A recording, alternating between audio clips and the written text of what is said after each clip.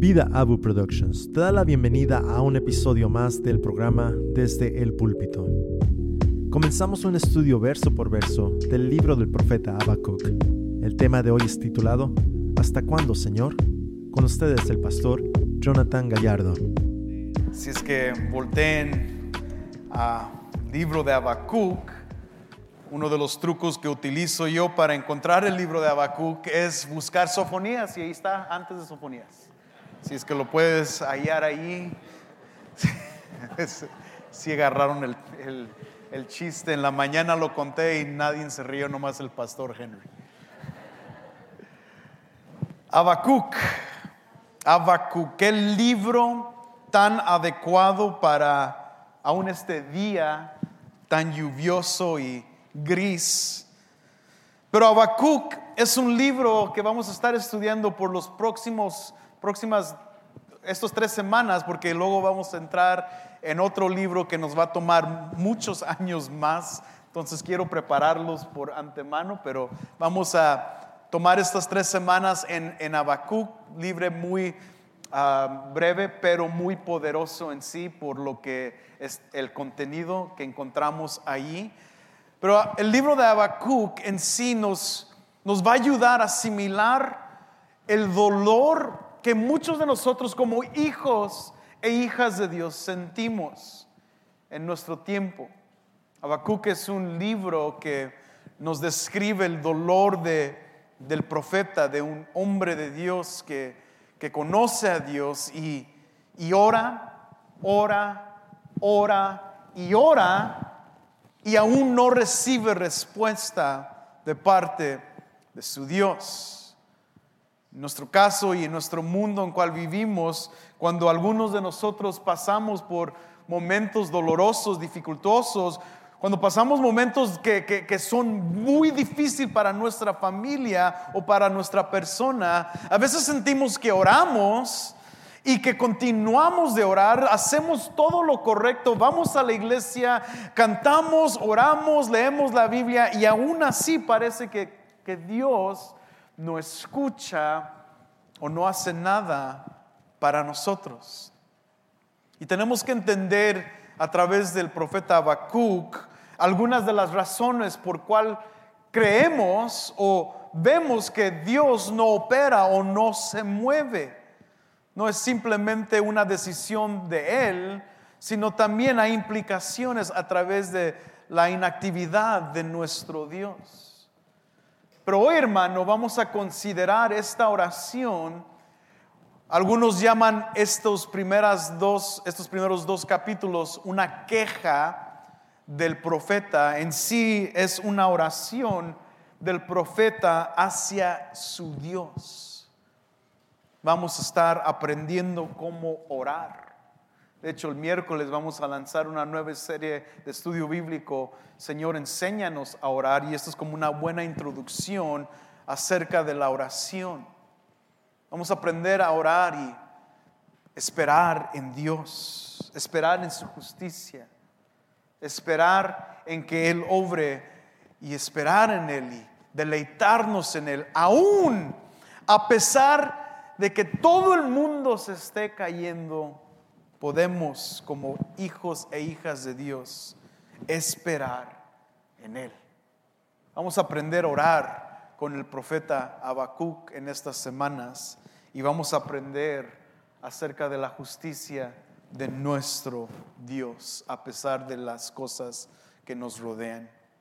Volteen a su Biblia hoy en el capítulo 1. Vamos a empezar brevemente. El libro se puede dividir en 3 secciones muy sencillas. Los primeros 2 capítulos es una oración y una respuesta de parte de Dios, y el tercer capítulo es un cántico, un salmo del profeta Habacuc. Son 3 secciones muy básicas pero muy poderosas para nosotros hoy como hijos de Dios. Y en esta primera sección que vamos a estar leyendo, vamos a observar estos 4 versículos al inicio, pasando el primer versículo que nos describe quién está viendo este oráculo o esta visión o como algunos que traducen el hebreo le llaman una carga.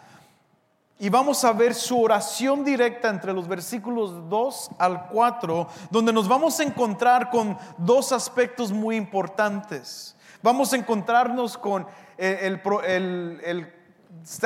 una indignación santa del profeta, o sea que está enojado, pero no está pecando, pero tiene una indignación santa y a través de esa indignación va con Dios.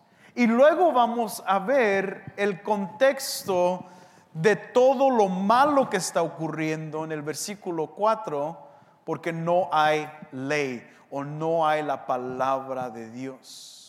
Entonces, estos dos aspectos son muy importantes para considerar entonces la respuesta de Yahweh entre los versículos 5 al 11, que es la primera respuesta después de la primera oración.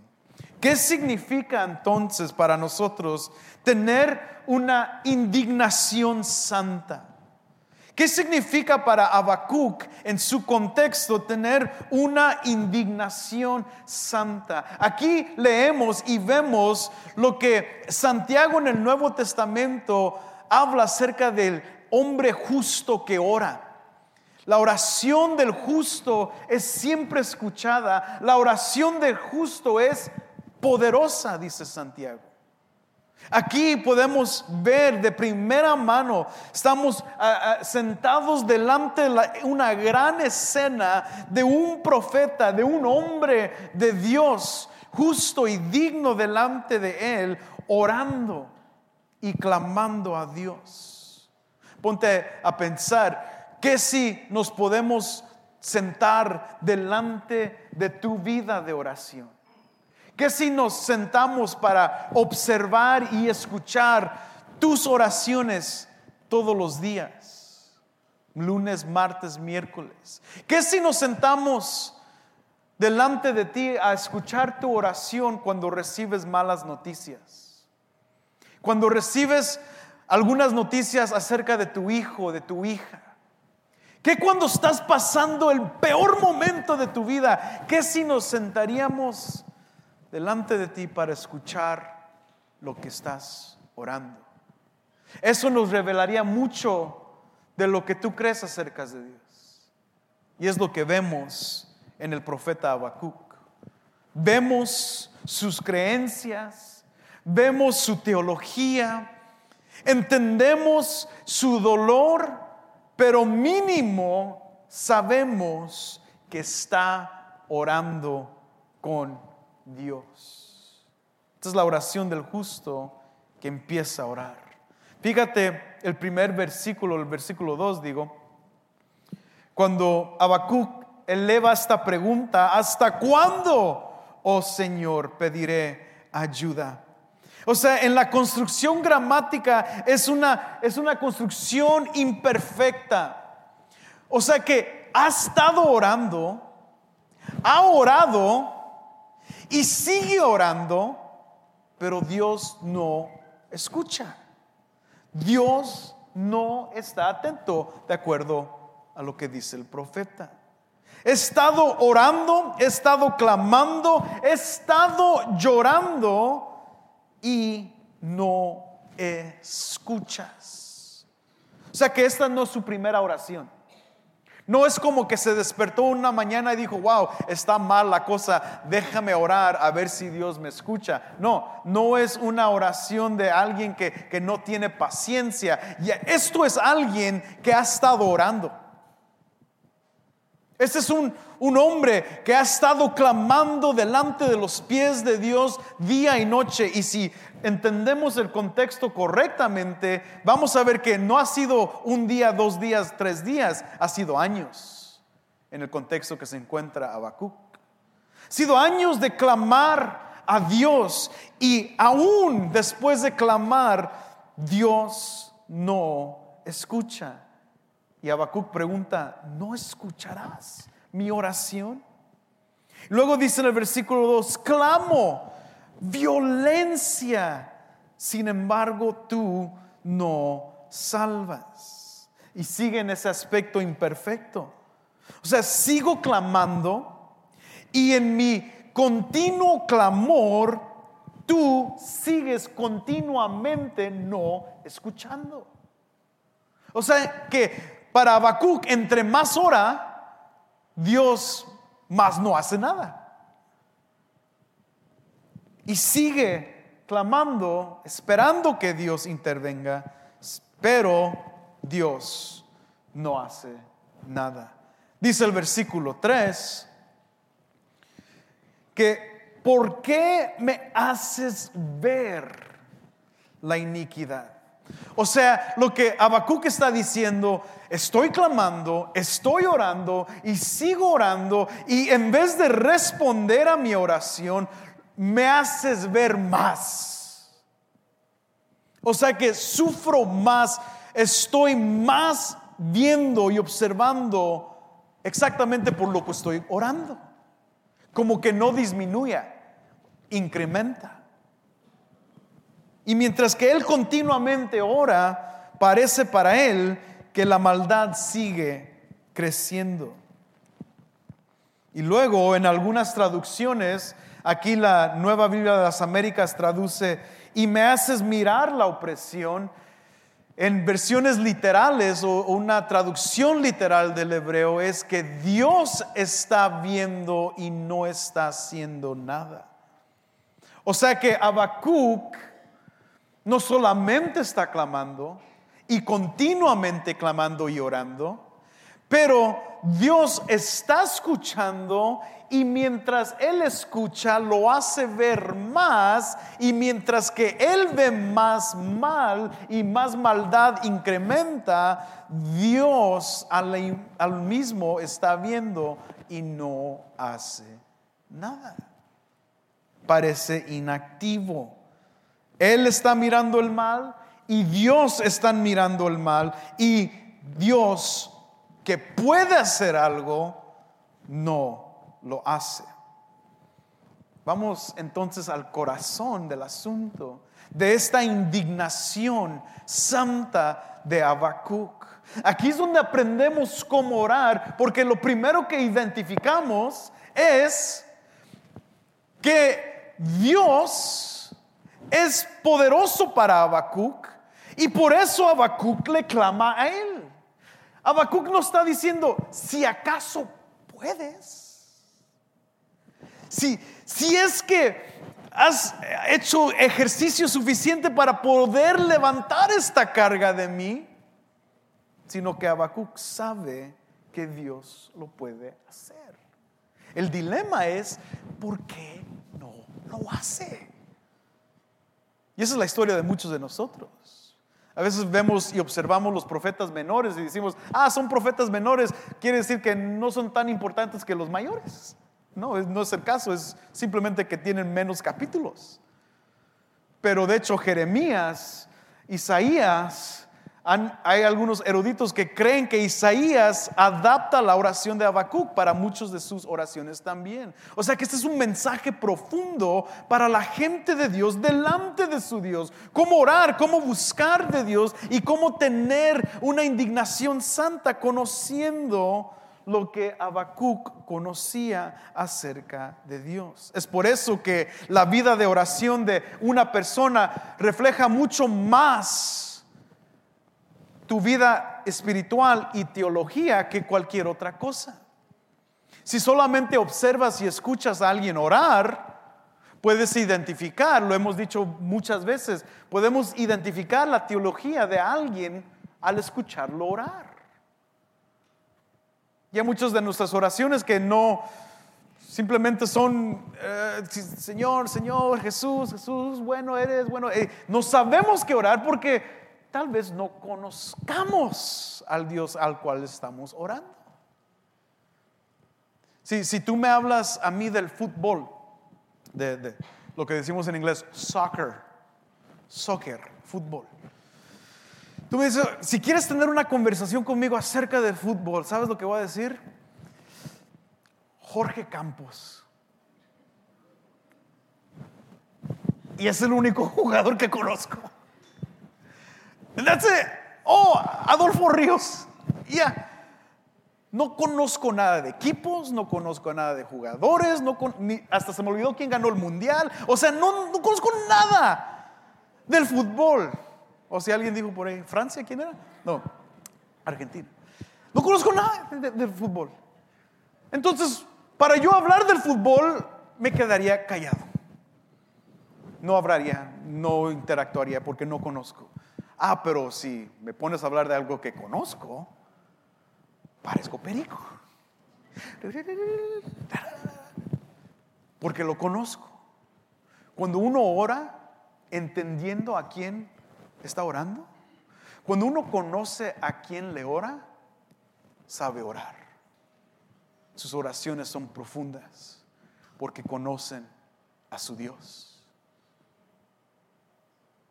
Tu oración, tu vida de oración refleja tu conocimiento de Dios. Y es por eso que vemos en Habacuc esta actitud de intercesor, esta actitud de conocimiento de Dios, que está orando por alguien. Y vemos su teología en estos breves versículos. La teología del profeta sale a la luz, porque inmediatamente en el versículo 2 vemos que le dice a Dios: no estás salvando, no salvas.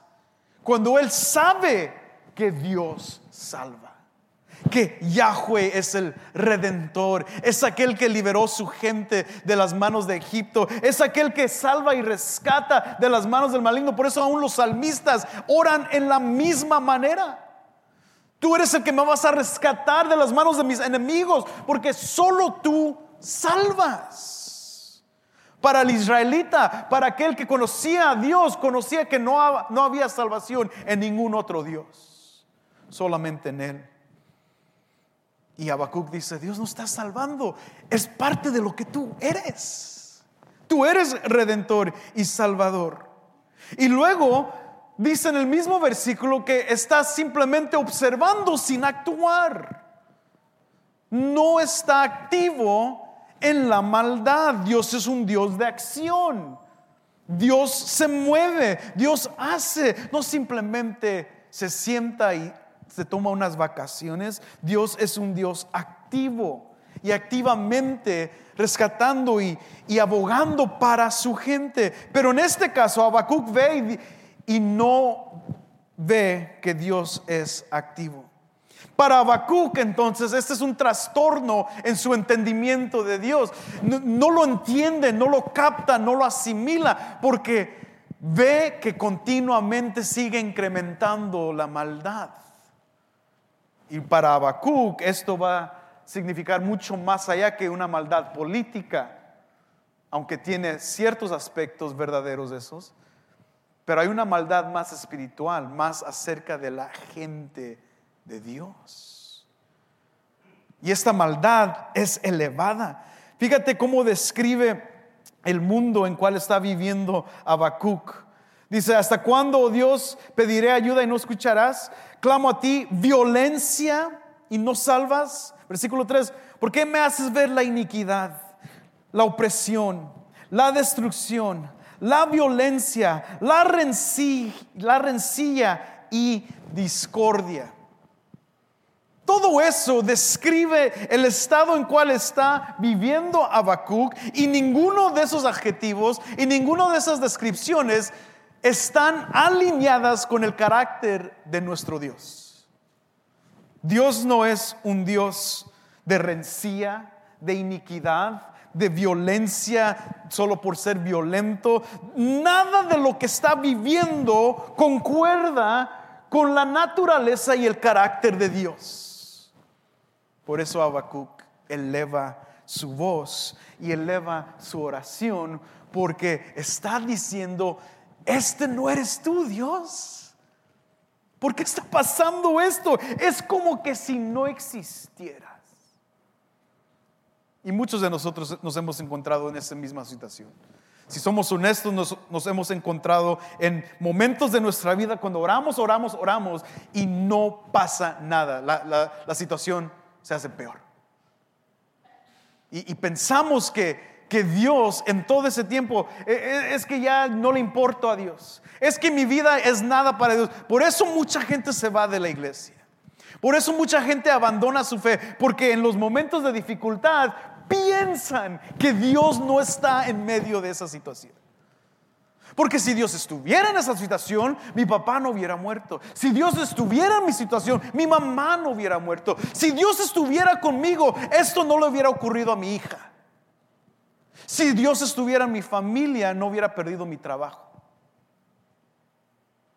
Entonces, porque Dios no estaba conmigo en estas situaciones, entonces ¿para qué seguir en algo que es simplemente otra religión más? Y muchos de nosotros nos salimos y preferimos vivir solos, apartados de Dios. Pero el profeta no nos está enseñando que abandonemos a Dios. Lo que nos está enseñando el profeta es que sigamos buscando a Dios, porque le conocemos. Fíjate, regresa un poco a Éxodo. Fíjate lo que conoce el profeta de Dios, cual está alimentando y fomentando su indignación. En el capítulo 34, un versículo muy conocido de Éxodo, versículo 6, inicia con esto: entonces pasó el Señor por delante de él y proclamó: el Señor Dios compasivo y clemente, lento para la ira y abundante en misericordia y verdad. Cosa que Habacuc no está viendo, ¿verdad? Pero conoce. Compasión, misericordia, lento para la ira, como que todo está en contraste a lo que Dios es y lo que Habacuc conoce acerca de Dios. Pero también Habacuc no simplemente conoce el lado supuestamente bueno de Dios, sino también conoce su justicia. Fíjate el versículo 7. Que guarda misericordia a millares, el que perdona la iniquidad, la transgresión y el pecado, y que no tendrá por inocente al culpable, que castiga la iniquidad de los padres sobre los hijos y sobre los hijos de los hijos hasta la tercera y cuarta generación. O sea que no solamente Habacuc conoce a Dios como compasivo, misericordioso y lento para la ira, sino que también conoce su justicia. Y es aquí donde Habacuc está diciendo: Dios, ¿por qué la gente buena está sufriendo? ¿Por qué los buenos sufren y los malos avanzan? ¿Por qué le pasa cosas malas a gente buena? ¿Cuántos le han preguntado a Dios eso? Dios, ¿pero por qué a mí? Yo no soy tan perfecto, pero mínimo no soy tan malo. O sea, ¿por qué me pasó a mí? ¿Por qué no le pasó a él? Él ni viene a la iglesia. Y míralo disfrutando de la vida. Y yo acá todo fracasado. ¿Por qué me pasa a mí? Y lo que Habacuc está diciendo es que en la bondad de Dios no podemos separar su ira. Dios tiene que juzgar y Dios tiene que corregir la maldad. O sea que esto es lo que él conoce de Dios, y por eso clama, y por eso busca, y por eso ora y continúa orando, porque la reputación de Dios está delante de él. Dios, ¿hasta cuándo vas a escucharme orar y clamar y no vas a hacer nada? Bueno, ¿de dónde viene toda esta maldad? O sea, esto es algo que en el día de Habacuc era algo que apenas empezó a suceder, era algo arbitrario de Dios, que simplemente Dios los quiso castigar. O sea, ¿por qué vemos tanta violencia, rencilla, amargura y todo lo que está viendo Habacuc en ese tiempo? ¿Por qué? ¿De dónde viene o qué ha sucedido? Porque no hay ningún pecador que no ha sido culpable. Yo nomás soy pecador por accidente. No, hay culpa. algo pasó que está demandando la justicia y la ira de Dios. Y en este caso va contra la gente de Dios. Fíjate un poco del contexto. Yo sé que muchos de ustedes van a como otra vez la historia, pero tienen que conocer la historia, hermanos. Tienen que conocer un poquito, ubicar dónde estamos en este tiempo. Hay 3 poderes en este tiempo de la historia de los profetas menores y aún de los profetas mayores, donde encontramos la escena exacta de donde está clamando Habacuc. De hecho, el libro de Habacuc no nos da ningún detalle de la persona de Habacuc, de quién era, si estaba casado, tenía hijos, nada, no sabemos nada de Habacuc más que su nombre y que era un profeta de Dios y posiblemente un líder de alabanza en el templo, pero de ahí en adelante no sabemos mucho más. Pero lo que él dice describe un escenario en la historia que conocemos, porque aún él mismo menciona los caldeos, los babilonios. Hay 3 poderes entonces en este tiempo que se están juntando. La primera gente que empezó a vencer a Israel en el norte y en el sur. Ahorita Habacuc está profetizando y ministrando en Judá, en el reino del sur de todo el pueblo de Israel, el que se dividió del norte y del sur. Y antes Asiria era el poder dominante que castigó a Israel, venció a su capital Samaria y tomó control. Eso fueron uno de los primeros poderes extranjeros que vence a la gente de Dios. Asiria está en el escenario, los babilonios están a punto de tomar control aún de Asiria, pero también hay otro poder del sur que se llama Egipto, y estos 3 fuerzas políticas y de gobierno vienen en contra de la gente de Dios. Es aquí en este tiempo, ya después de vivir bajo el control de Asiria y ser dominados por Asiria, es donde encontramos un terrible rey de Judá que se llamaba Manasés. Manasés era un rey terrible, dice la Biblia que hizo maldad y lo malo delante de los ojos de Dios, y no solamente fue el peor de los reyes de Judá, sino que también reinó por el tiempo mayor, 55 años reinó. Y durante su reinado, unos 50 años de la profecía de Habacuc, durante su reinado, por ser gobernado y puesto como rey títere de Asiria, introdujo mucha adoración sincretística. Combinó a Asiria y los dioses de Asiria con Yahweh y la religión de Judá, y los mezcló y empezó a levantar ídolos en los lugares altos y empezó a adorar a los dioses de Asiria, cuando la gente de Dios solamente tenían un Dios, Yahweh. Manasés, por 55 años de su reinado, introdujo una adoración falsa que demandaba que Dios trajera juicio. Durante este tiempo, Manasés, al final de su vida, llega su reinado final y ponen a su hijo Osías. Osías empieza a reinar y a hacer reforma, la reforma grande de Osías, que empieza a gobernar y empieza a restaurar otra vez la adoración correcta de Dios. Empieza a eliminar todos los altares falsos, toda la religión falsa, y empieza a limpiar el templo de Jerusalén para adorar a Dios otra vez como debe ser adorado. Manasés metió cosas paganas en el templo. Osías limpia el templo y hace la adoración correcta delante de Dios. Esto es importante porque Osías está reinando durante el tiempo de Habacuc. Y Habacuc entonces ve algo profundo suceder. Asiria está dejando su control porque Babilonia está creciendo y creciendo y creciendo y está tomando y los está venciendo. En una última ataque que Asiria quiere hacer contra Babilonia, se levanta a los egipcios del sur y vienen para apoyar a Asiria para vencer a Babilonia. Ahora, ¿por qué creen que Egipto quiere ayudar a Siria? Bueno, porque tenían temor que el poder del este estaba llegando, que iba a llegar hasta Egipto. Y si no los paraban, iban a seguir.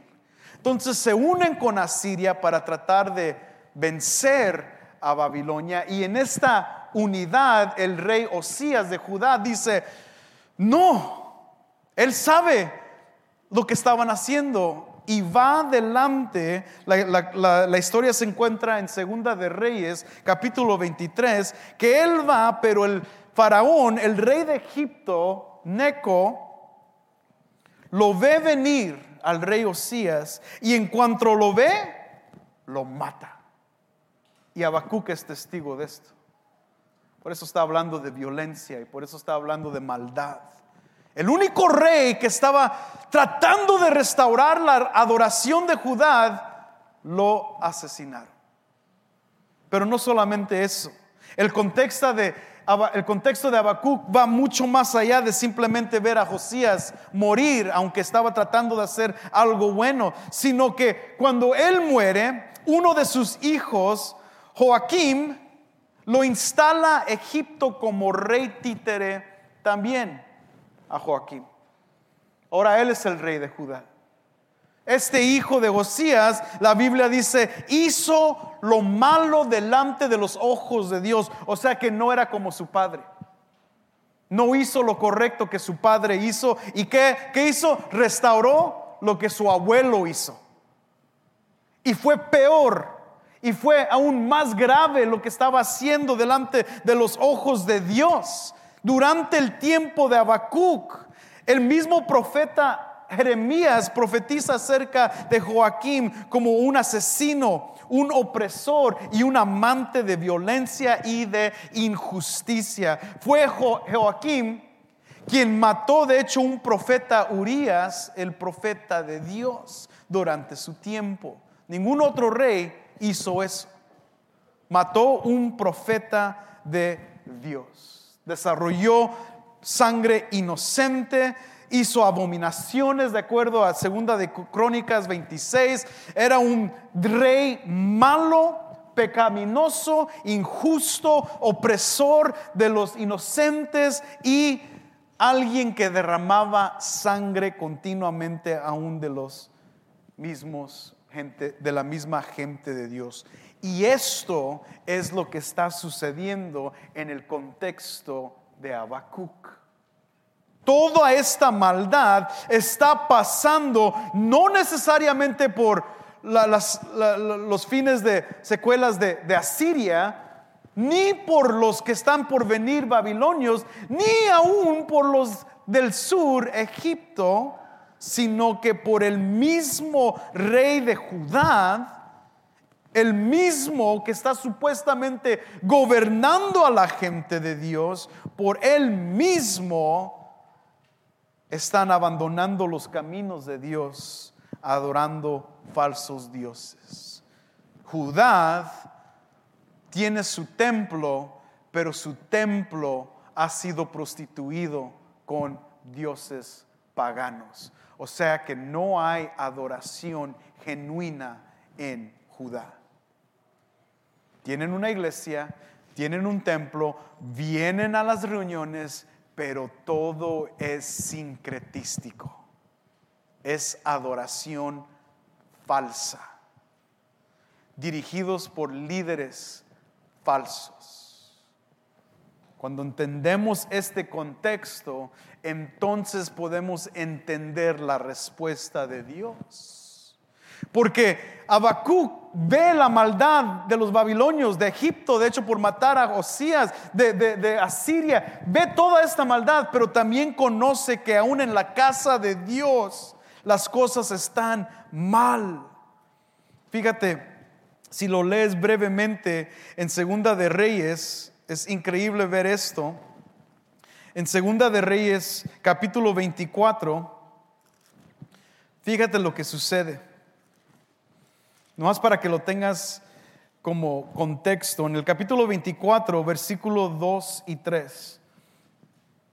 Entonces el Señor envió contra Joaquim bandas de caldeos, bandas de arameos, bandas de moabitas y bandas de amonitas, y las envió contra Judá para destruirla conforme a la palabra que el Señor había hablado por medio de sus siervos los profetas. Fíjate el versículo 3. Ciertamente por mandato del Señor sucedió esto contra Judá para quitarlos de su presencia. ¿Escuchaste eso? ¿Qué es lo que está orando Habacuc? ¿Hasta cuándo, oh Dios, me oirás y no nos salvarás? Ellos fueron quitados de la presencia de Dios. ¿Por los pecados de quién? De Manasés. Por los pecados de Manasés, por todo lo que había hecho, y también por la sangre inocente que derramó, pues llenó a Jerusalén de sangre inocente, y el Señor no quiso perdonar. ¿Por qué está Habacuc clamando? Claro, injusticias, y eso es doloroso, ¿verdad? Injusticias, cosas que están ocurriendo mal en nuestras vidas. Oh Dios, ¿hasta cuándo? ¿Hasta cuándo? Pero como dice el libro de Apocalipsis, el juicio tiene que iniciar en la casa de Dios. El silencio de Dios no es comprobación de que Dios no le importa. El silencio de Dios es juicio. ¿Qué dice Romanos capítulo 1? Voltea rápidamente a Romanos capítulo 1, encontramos el mismo contexto. Capítulo 1, versículo 24. ¿Qué dice el versículo 24? Por lo cual Dios los entregó a la impureza. Brinca al versículo 26. Por esta razón, Dios los entregó a pasiones desagradantes. Brinca al versículo 28. Y así como ellos no tuvieron a bien reconocer a Dios, Dios los entregó a una mente depravada. Lee el versículo 29. Están llenos de toda injusticia, maldad, avaricia, malicia, llenos de envidia, homicidios, pleitos, engaños y malignidad. Son chismosos, detractores, aborrecedores de Dios, insolentes, soberbios, jactanciosos, inventores de lo malo, desobedientes a los padres, sin entendimiento, indignos de confianza, sin amor, despiadados. Ellos, aunque conocen el decreto de Dios que los que practican tales cosas son dignos de muerte, no solo las hacen, sino que también dan su aprobación a los que la practican.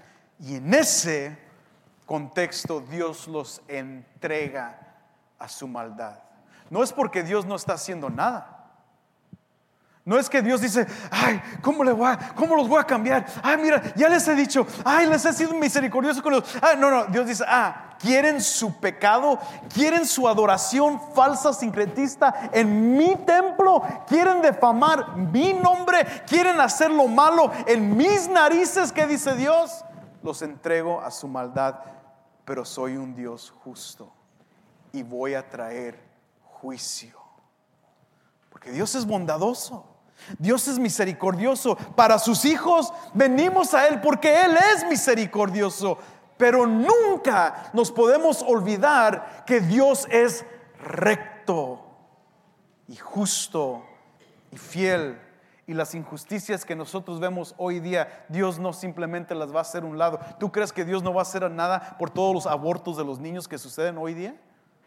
¿Crees que Dios va a decir, se me olvidó? No. Así como no se olvidó de los pecados de Manasés, Dios viene con juicio. ¿Tú crees que los Estados Unidos se va a escapar? No soy un profeta de esos que viene la ira de... No. Estoy diciendo que el pecado Dios no lo va a tolerar. ¿Tú crees que Dios va a tolerar tu pecado, hermano? ¿Tú crees que Dios te va a ver como, it's okay? You gave it a shot. Lo intentaste, pero fracasaste y seguiste pecando. Está bien. I'll let it slide.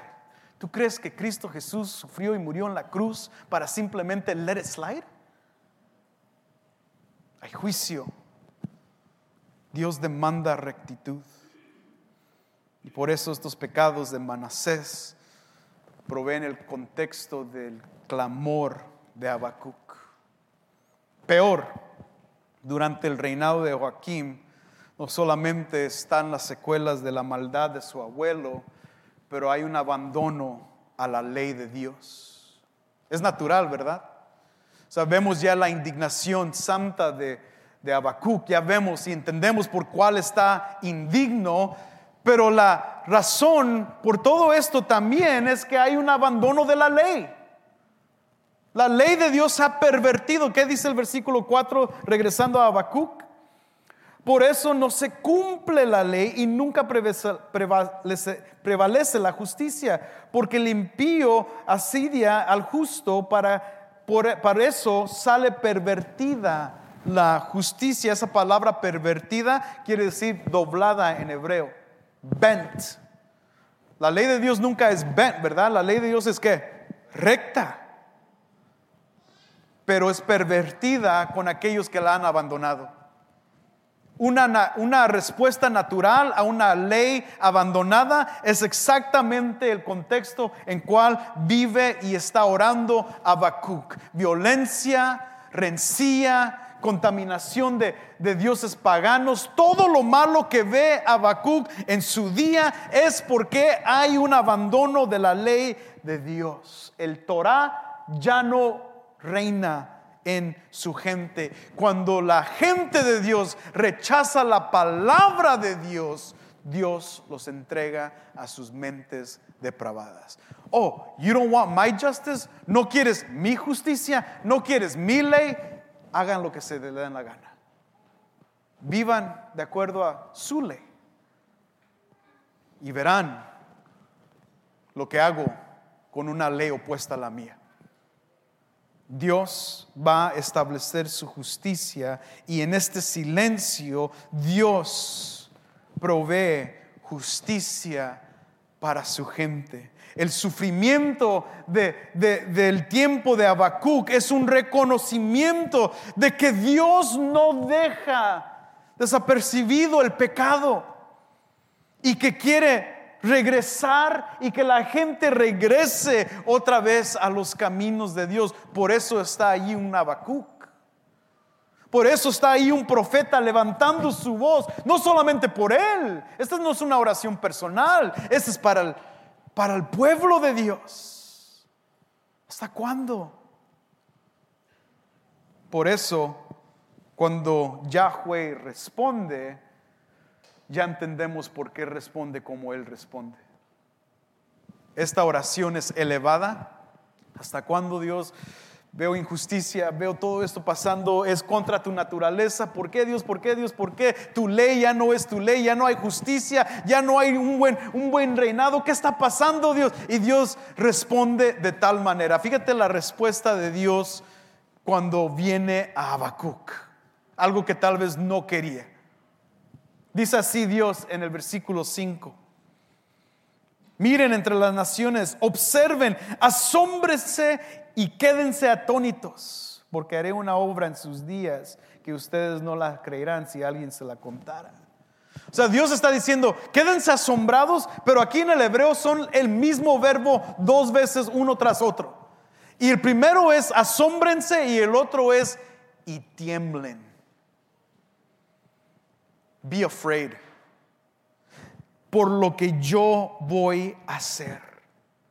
Dios lo va a hacer, ¿ok? Esto va a ser Dios. Dios no va a crear maldad, Dios va a justificar la maldad. Dios no hace maldad, sino que Dios empieza a ejecutar su juicio por causa de la maldad. Es su gente que se ha abandonado la ley. Dicen, asómbrense por lo que yo voy a hacer. De hecho, aquí está hablando en el segundo persona plural. Está hablando de ustedes. Ahora no es simplemente Habacuc clamando, ahora es ustedes. Versículo 6, porque voy a levantar a los caldeos, o sea, a los babilonios. Ese es otro nombre para Babilonia. Los babilonios. Los caldeos, pueblo feroz e impetuoso que marcha por la anchura de la tierra para apoderarse de las moradas ajenas. Y aquí Dios le va a responder a Habacuc su oración y le va a decir con qué tipo de justicia va a responder. Y le responde con la justicia de los caldeos. O sea, si la situación estaba mal, it's going to get worse. Se va a empeorar. Porque Dios no deja desapercibido el pecado. Y fíjate cómo los describe. Toda esta respuesta es una simple descripción de lo que Dios va a hacer.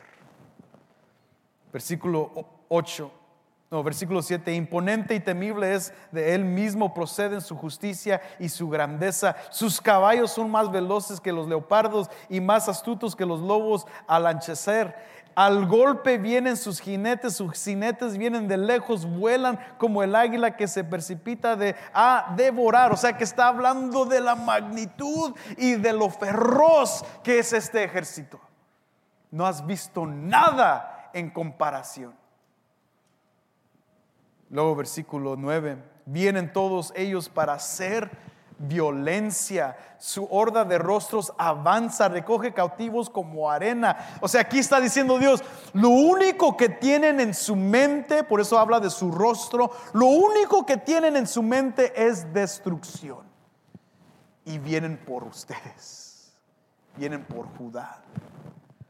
Versículo 10. Aquí Dios trae un recordatorio de quién está en control.